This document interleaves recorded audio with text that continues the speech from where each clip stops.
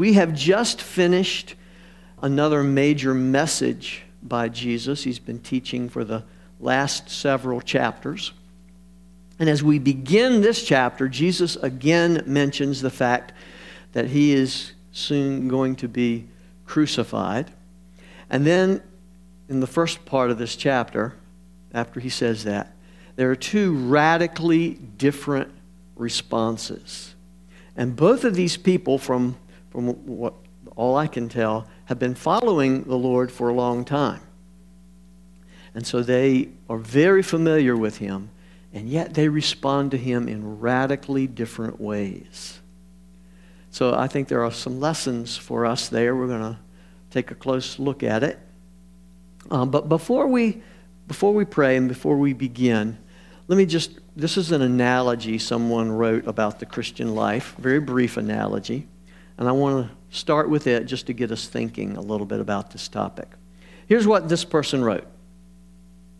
Our lives are fields that primarily contain weeds. We cannot produce strawberries. We can mow the weeds, but that effort alone will never produce acceptable fruit. If we really want that fruit, we will have to go deeper. We must plow up the whole field and start again with new plants. And so what this person, again, is trying to describe, at least the way it hits me, is they're describing our condition. That when we are born into this world, we're born with an inclination away from God. That's kind of just the bent of our lives. We're born naturally selfish, naturally sinful. We kind of don't want him to see what we're doing because this is the way we live. But according to the Bible, we have the opportunity to be completely transformed by the Lord, by his word, by the Holy Spirit. We make choices, though, as we're going to see today in these two very different responses to Jesus' life. We make radically different choices sometimes. So let's pray, and then we'll dive into verse 1. Father in heaven, we just are so thankful for you today. Lord, thank you for being here with us. Lord, the Bible says you are rejoicing over us with shouts of joy. We, your people, the people that you have redeemed and called to be your very own, you're celebrating over us this morning and with us this morning. We just thank you for your presence and your love. Father, as we look at your word, I do pray that you'll be our teacher again today, Lord. Help us to hear the things that each of us need for our own lives. Lord, take us those next steps of the journey in walking with you and walking toward you. In the beautiful name of Christ we pray. Amen. All right, start with me in verse 1. When Jesus had finished all these words, he said to his disciples. So I want to just review there quickly. What are all these words that Jesus just finished? Remember, several chapters ago, he came to Jerusalem, to that big city for the last time of his life. This is the last week of his life. And he gets into a huge debate with the Pharisees on several of those chapters. At one point when he's coming out of the city, he's going into the city in the day, coming out of the city at night and spending the night out in the countryside. When he's coming out of the temple, the disciples are just amazed at the buildings. They say, "Have you noticed these buildings, Lord?" And he says, "Well, guys, not one stone's going to be left on top of another." And so as they leave the city and they get over onto the Mount of Olives, they ask him, "When's this all going to happen? What's it going to look like?" And so as we just went through, Jesus begins to show them the future and talk about right on into the tribulation period. And then talk about his return, how he's coming back to the earth. And he's going to gather his elect, and he's going to remove everyone else from the planet. And then Jesus begins to tell them to be ready. Are you ready for my return? Are you sure you're on your way to heaven? Don't be like the 5 foolish virgins who weren't prepared. They didn't have oil. They were not ready. Don't be like the one servant that really didn't seem to love his master and really didn't seem to want to serve his master. Don't be like any of those, but are you really ready? And when he's finished all those words, he then says to them in verse 2, you know that after 2 days the Passover is coming, and the Son of Man is to be handed over for crucifixion. So here again, Jesus tells them he's going to die. He tells them about his crucifixion. Now remember, he's been doing this for at least 6 months. Over and over again, he's been trying to get his disciples ready. Back in Matthew 16, Matthew 17, Matthew 20, there may be others. These are ones that we know of. But in all those occasions, Jesus told them what was coming. And it seems like every time he did, he added a little extra piece of information. For example, the first time he told them, basically, about his death and his resurrection in Matthew 16. In Matthew 17, he adds the idea that he's going to be betrayed. In Matthew 20, he adds the thought that he'll be turned over to the Gentiles. And here in this verse, in verse 2, he tells them the exact day it's going to happen. He says, in 2 days, the Passover's coming, and the Son of Man's going to be handed over for crucifixion. I think we can take an important lesson from that, and that is that the Lord Jesus is the one in control here. He's the one who knows what's coming. He knows all of these details. And there's such an encouraging part of that, because it shows us that Jesus did this on purpose. As he said at one point in his life, no one takes my life from me. I lay it down voluntarily. So it shows us that he loves us that much, that he would come to this earth for each one of us and lay down his life in our place as our substitute. I don't think we can think about that enough. He's the one who's in control. But go on with me into verse 3. Then the chief priests and the elders of the people were gathered together in the court of the high priest named Caiaphas. And they plotted together to seize Jesus by stealth and kill him. All right, so great spiritual giants, right? Here they can't get their way, so they are plotting together how they can kidnap this man in secret and put him to death. Jesus has become wildly popular. He's become the hero of the poor person, the hero of the sick person, the hero of the hungry person. The crowds love him. And so these leaders are like, okay, it has to happen in secret. And so they again point out their great wickedness in this plan to kidnap Jesus and put him to death. Verse 5, but they were saying, not during the festival. Otherwise a riot might occur among the people. So this is interesting. They did not plan for it to happen when it happens. They said not during the festival. Okay, Jesus already pointed out in verse 2 that the Passover isn't going to take place for 2 more days. And then the feast of Passover is a week long.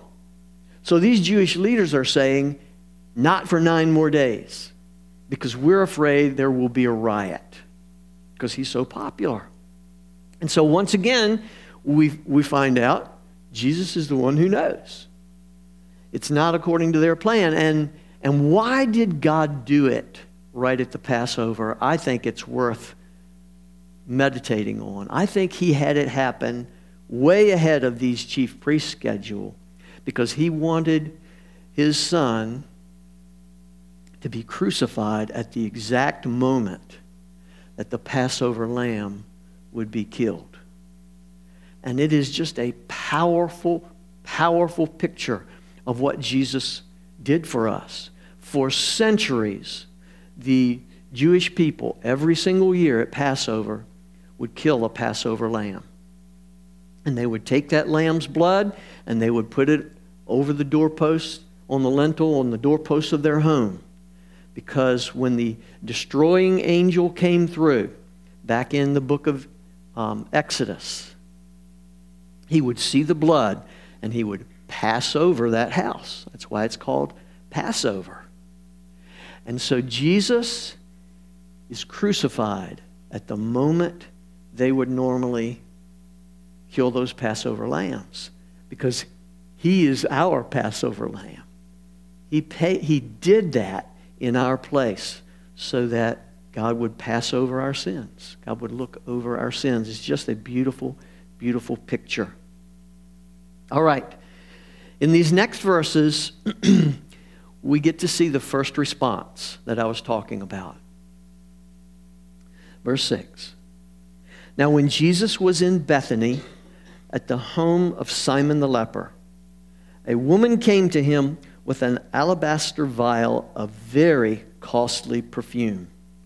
And she poured it on his head as he reclined at the table.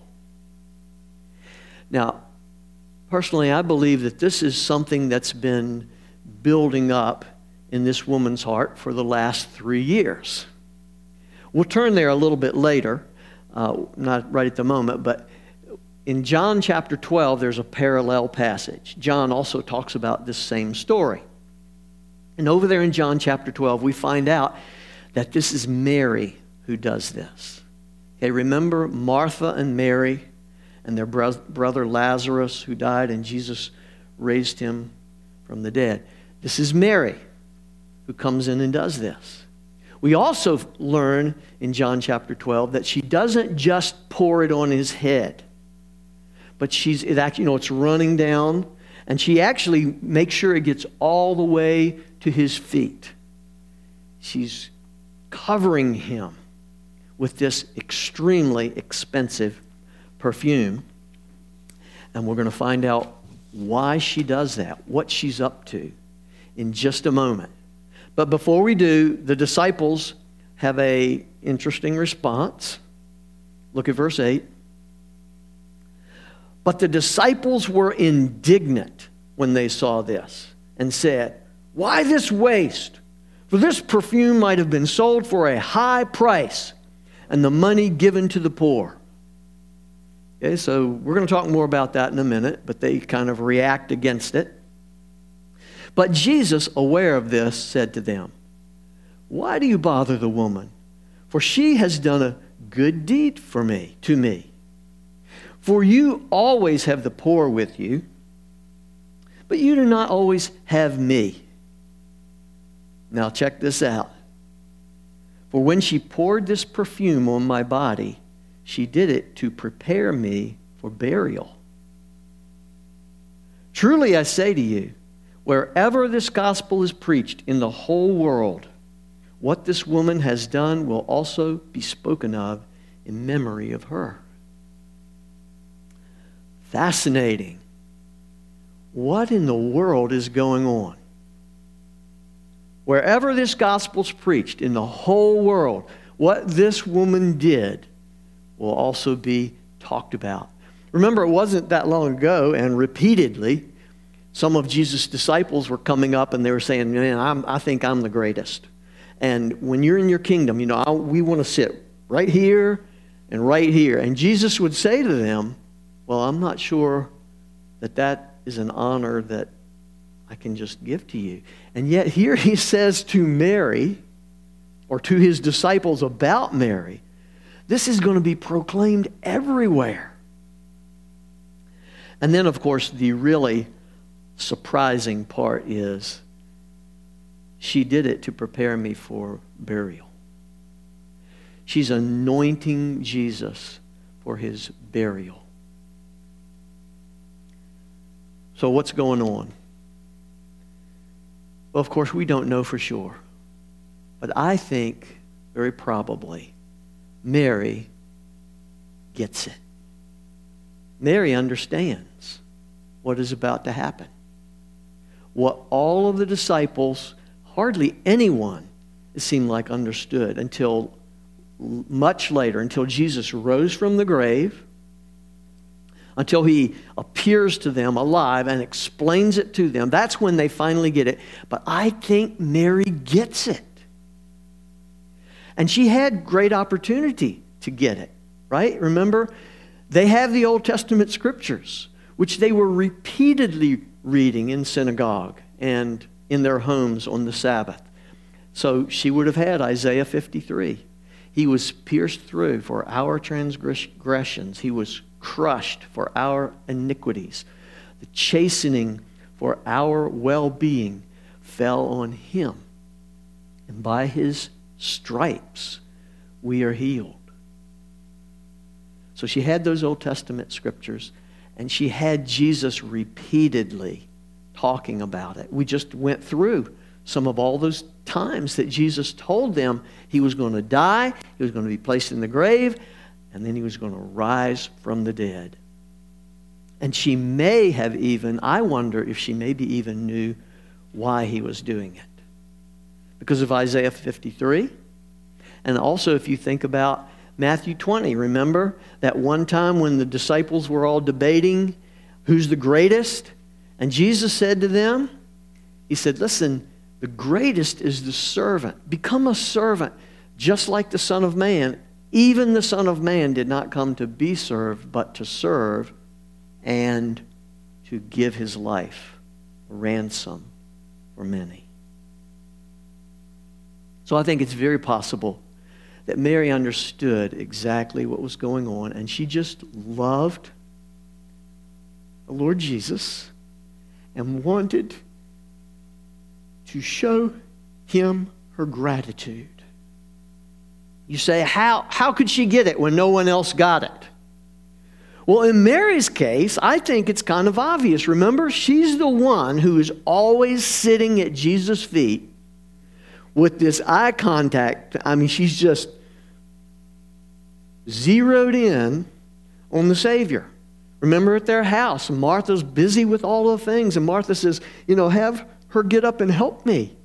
And Jesus says, I'm not going to take this from her. I think Mary is just focused in on the Savior. And so she gets it. It's really quite encouraging. And the other piece of it that's encouraging is as she performs this act of love, Jesus understands her act of love. He understands what she's doing. I mean, his point-blank statement is, she poured this perfume on my body. She did it to prepare me for burial. So it's just like they understand one another. And dear friends, this being our first response to, I think this has been building in Mary's heart for 3 years now. She's been following the Lord, loving him, hearing his words. And her gratitude to him has just been growing. And so here, in a very real way, Mary partners with the Lord Jesus in the work that he's doing. Right? She prepares him for the climactic event of his life. So she partners with him. She loves him that much, so appreciates him. And I believe that's what the Lord wants us to do. The Lord wants us to look deeply into his eyes, into his word, really get to know him, and partner with him in the work that he's doing. I read an interesting story that I'll share with you quickly because, one of the questions is, how can we do that? He's not here like he was for Mary. Well, one of the main ways is through prayer. and open up this book every single day, we can get to the heart of the Lord Jesus. This morning, Daniel read Matthew 5 for us. And we asked, who said that? And Jesus did. He spoke those words, and we can listen to those words. We can get the heart of the Lord Jesus. This is something that happened to a famous Bible teacher. It was from a pretty long time ago, so I don't know if you remember his name or not, but his name was Barnhouse. That was his last name, Barnhouse. So when he is very, very young, he's not a teacher yet, but he's very young and he's wanting to be a Bible teacher.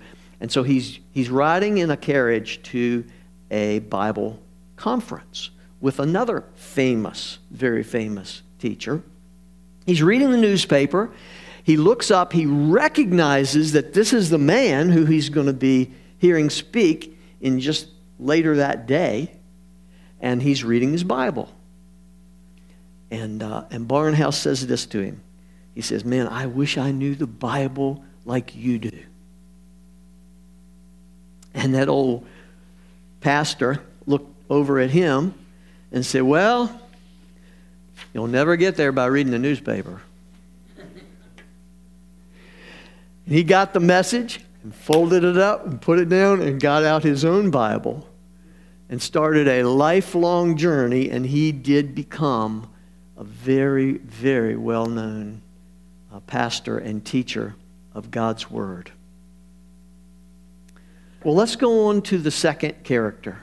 There's another response to Jesus, and I believe personally that this one's also been building for the last 3 years. Verse 14. Then one of the 12, named Judas Iscariot, went to the chief priests and said, what are you willing to give me to betray him to you? And they weighed out 30 pieces of silver to him. From then on, he began looking for a good opportunity to betray Jesus. So, these words explain, I believe, who led the charge against Mary up in verse 8. Remember, up in verse 8, the disciples were indignant when they saw this. They said, why this waste? I believe Judas is the one who led the charge. And it's pretty clear, actually. If you would go ahead and turn over. You can keep your finger in Matthew 26. But turn over to John 12 with me now. And let's read part of this other account of the same story. John chapter 12.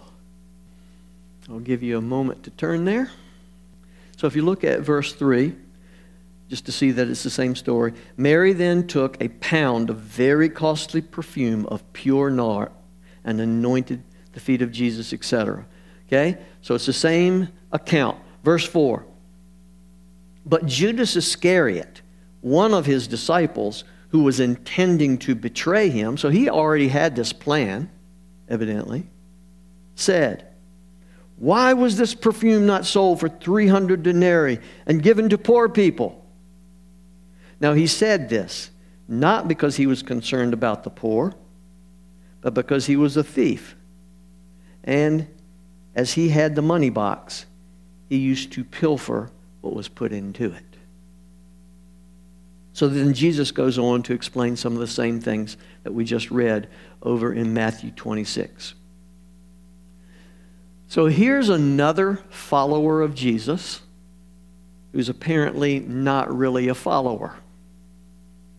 Evidently, he is, in quotes, following for personal gain because he wants some sort of personal reward or some sort of personal riches. Maybe he thought Jesus was so wildly popular that, yeah, I'll follow him because I'll somehow turn a buck off of this. We don't understand all of the details, but apparently this has been growing in Judas for some time. He already had the plan, it says here. He was intending to betray him. And on this particular day, he then goes out. He says, okay, to the chief priest, what are you willing to give me? And he begins looking for a day to do it. As he tries to look good about it by pretending that it's for the poor, he actually even ends up leading other disciples astray. Right? His attitude, and you have to wonder, is this the reason there's some confusion about Jesus' mission? If there's someone in the ranks who's got an ulterior motive, as he does here with this collection, that we should have sold this and given it to the poor, is he some of the reason for the confusion? He seems to be helping lead some of the others astray. But I do think there's a powerful lesson for us here as well, and that is that it is possible to be in a church for the wrong reason. It's possible to be following the Lord Jesus himself through 3 years of ministry and service to others for all the wrong reasons, because that's where Judas seems to be.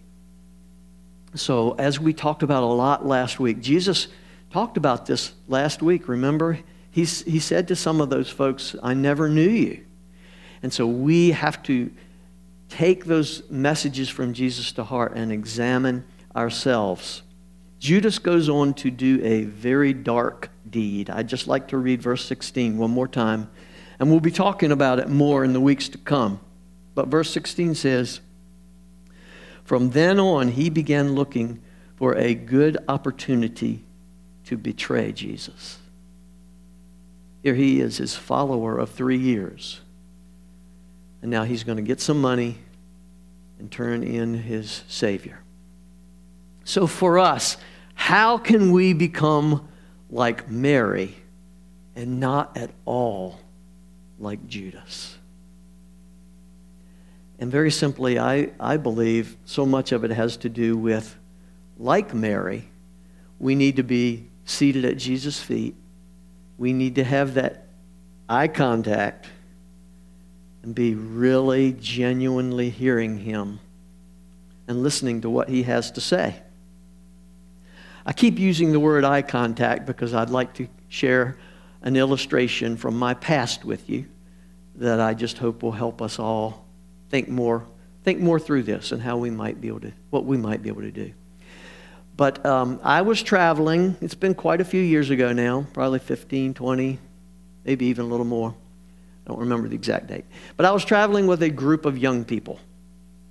And we had gone to a Christian conference up north. And I can't remember if it was specifically from the conference or from some of my quiet times earlier, but I had been thinking a lot about eye contact. I am not that great at it. I want to be better at it because I feel like it is so helpful in communicating and understanding one another. But anyhow, I'd been thinking a lot about it.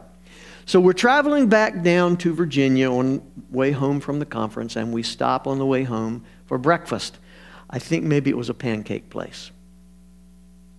I love pancakes, which I cannot eat anymore. Anyhow, we stop at this place. I'm in there at the table. I think maybe 1 or 2 people left with me, but most everyone else has gone to find a bathroom because we're traveling long distances. And the waitress comes out. And she says, good morning. What can I get you guys? Well, I am thinking, eye contact, eye contact, eye contact. So I don't answer her at first. I go looking around and I find her eyes. And I say, good morning. How are you doing today? Well, this waitress begins to spill her life to me. Now, just a little side note. When someone does that, they are giving us something extremely valuable. And so we need to treat it as something that is very, very valuable. When someone starts giving us their life, we're supposed to treat it that way. And so I don't know how well I did, but I attempted to. But the thing that astonished me was she didn't know me from anybody. But in the 3 seconds that it took me to look into her eyes and ask her how she's doing today, all those doors opened wide up. And I just feel like the Lord wants that with us. He wants us to know Him. He wants us to know what's on His heart. Remember what He said to His disciples? He says, I don't call you slaves, I call you friends. And then He goes on to say, because I've told you everything. He's told us everything. He has given us the plan. And He wants us to join with Him in it, just like Mary did. She went in there, she took probably the most expensive possession she had, other than maybe her house, and dumped it on His head and partnered with Him in His work. And I believe that's what the Lord would love for us to do. Just partner with Him in the work that He's doing. That's what He has called us to do. Of course, that's been our theme for over a year now, right? Taking it to their turf. Our ambition is to learn the Savior's heart and go and be about His business. I want to leave you with one final verse. If you would turn with me to John again. John chapter 15. And please do turn there. It's just one verse, but I'd like you to read it for yourself. If you're a person who marks your Bible, this would be a great verse to underline. John chapter 15. Again, Jesus' words. Just read verse 4 with me. He said, abide in me, and I in you. As the branch cannot bear fruit of itself unless it abides in the vine, so neither can you unless you abide in me. Well, please pray together with me. Lord, we are just excited about the possibility of growing to be even more connected to you than we have been in the past, than we are today, Lord. This is a journey that we are all growing in. And Lord, I just hear in your heart that you would love for us to be tightly connected to you, like a branch is connected to the vine, like a limb's connected to the tree. Our unity should be that close. Your very life flowing into us and through us. Lord, would you lead us further into that journey today? We pray in the beautiful name of Christ. Amen.